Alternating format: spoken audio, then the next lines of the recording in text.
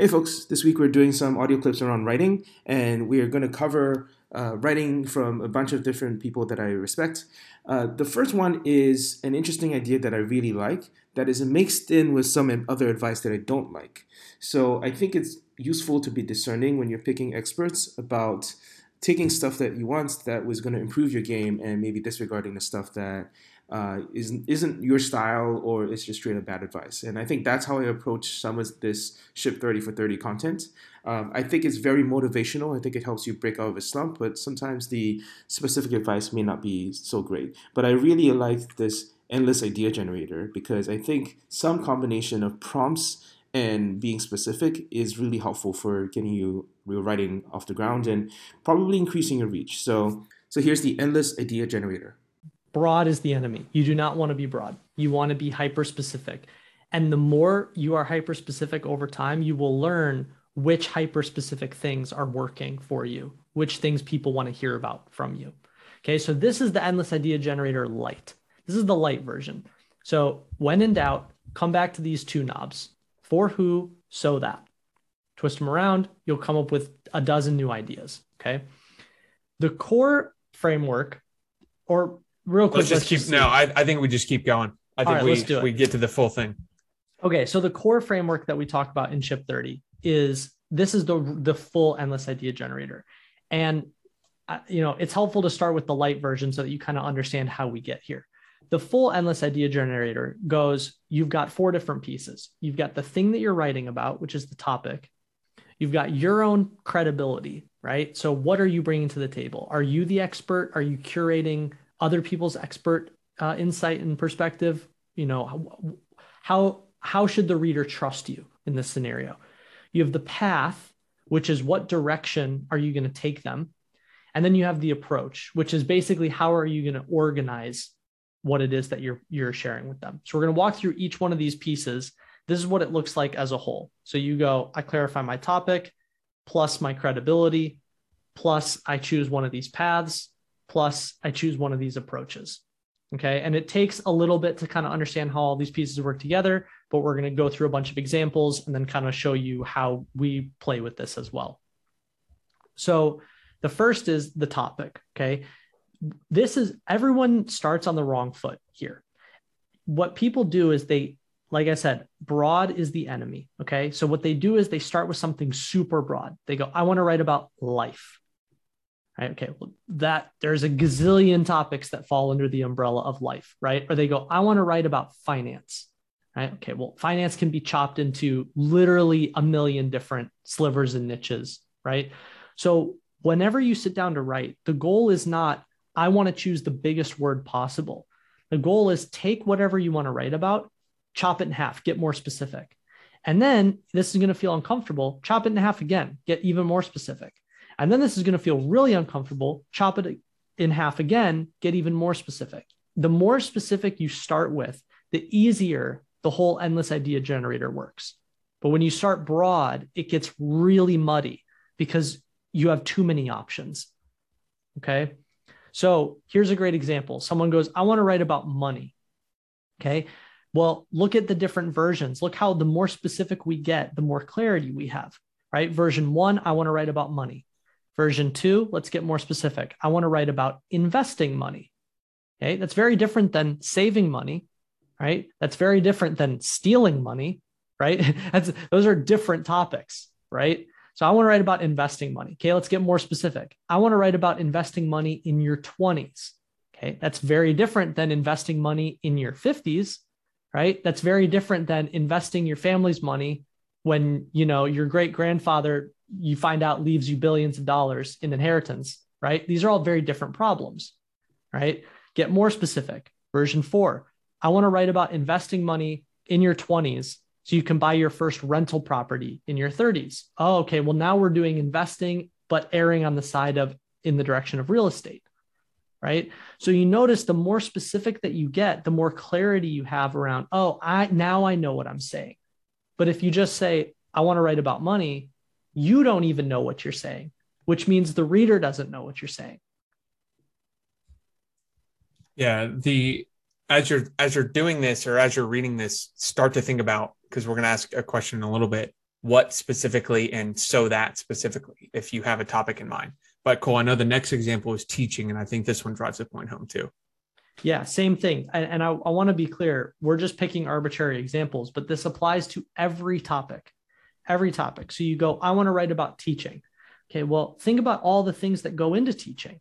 I mean, you have the subject itself, you have how to interact with students, you have how to measure success, right? What grade level? These are all different variables. And so if you just say, I want to write about teaching, you're not being specific, which means the reader doesn't know what they're going to get from you. And if the reader doesn't know what they're going to get from you, they go, I don't know. And it's like when you walk down the street, you ever look at a bar and grill on the side of the street and you're like, I don't really know what kind of food they serve. You don't even take the 5 seconds to find out. You're just like, But then when you see a sushi restaurant, you're like, I am either 100% in the mood for sushi or I am 100% not in the mood for sushi, right? That's what you want. You want the binary decision. You want to make it very clear for the reader, this is what you're going to get. So version 1, I want to write about teaching. Let's get more specific. Version 2, I want to write about teaching online, which is very different than teaching in person. All right, let's get more specific. Version 3, I want to write about teaching online to scale knowledge. Okay, so now it's not just about teaching, it's about scaling that knowledge. It's about reach. It's about impact, right? Version 4, I want to write about teaching online to scale knowledge so that you can have bigger impact, work less, and exponentially increase earnings. Hey, wow, if I am a teacher or an aspiring educator, version 1, not super interesting. Version 2, not really. Version 3, maybe. Version 4, absolutely, I want to read this because I want to have a bigger impact and I want to work less and I want to exponentially increase my earnings, right? So the more specific you get, the easier it is for the reader to go, this is for me. So Cole, I think the audience is probably thinking, but that means fewer people are going to read, right? That means fewer people. If I'm cutting a bunch of people out, what if I don't want to be so specific? What would you say? I would say that is not how all the algorithms work.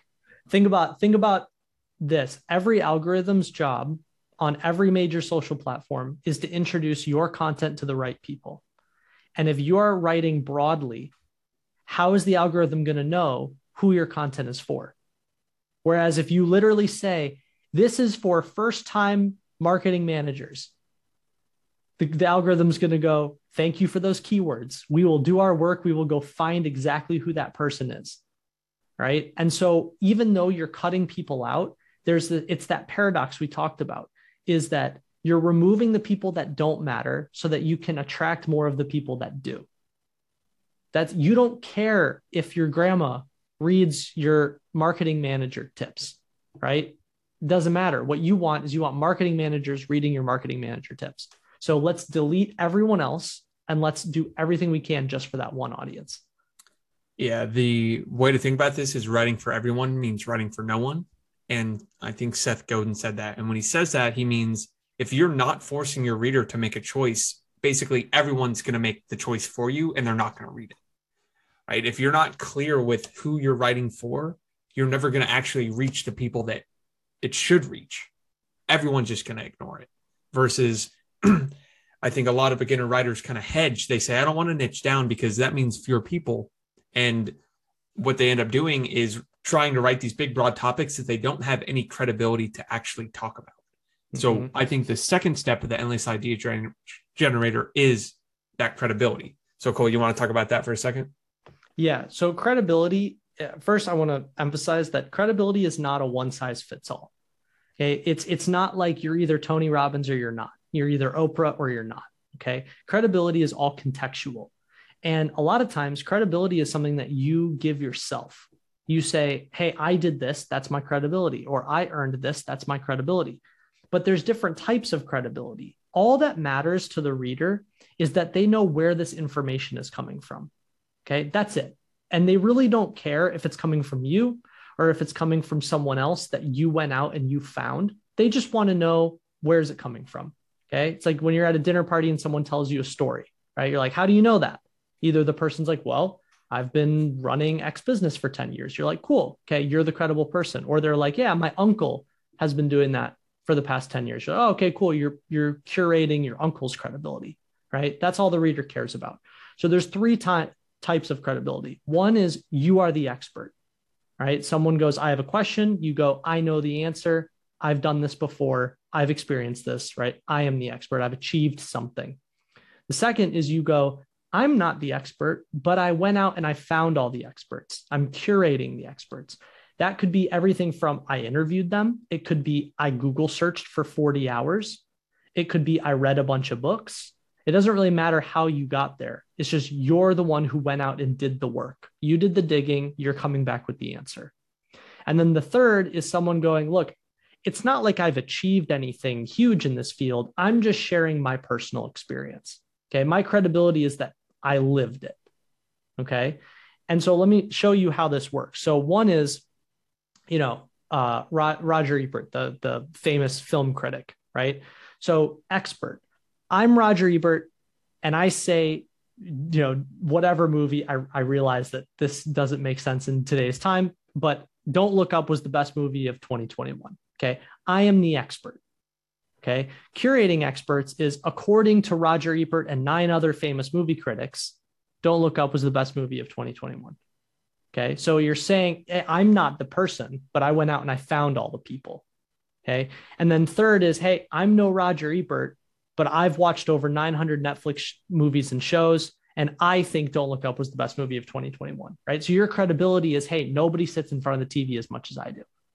Right. So you don't have to be a famous movie critic. You just go, I experienced it.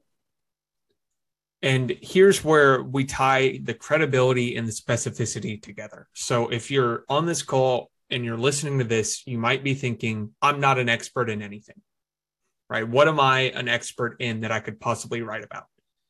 And I'm here to tell you, you are an expert. The only difference between where you think you're not an expert and being an expert is specificity. So what do I mean by that? The goal is to take the broad topics you want to write about and add layers of specificity until you are an expert. Or if you want to write about a big, broad topic, you go and borrow the credibility from a bunch of experts. So let me give you an example from my personal journey. Okay, I'm going to cut it off right there because it starts veering to things I don't super like. I don't really like the way they think about headlines, but also this borrowed credibility thing ties into the meta creator ceiling that I wrote about in some of my previous blog posts, which is that you borrow credibility and it gives you a short-term gain, which is very nice, but you end up just borrowing credibility and not really building anything of your own except building credibility on borrowing credibility, which is basically where they've gotten themselves to. So be careful about that, but I think the rest of the advice is solid.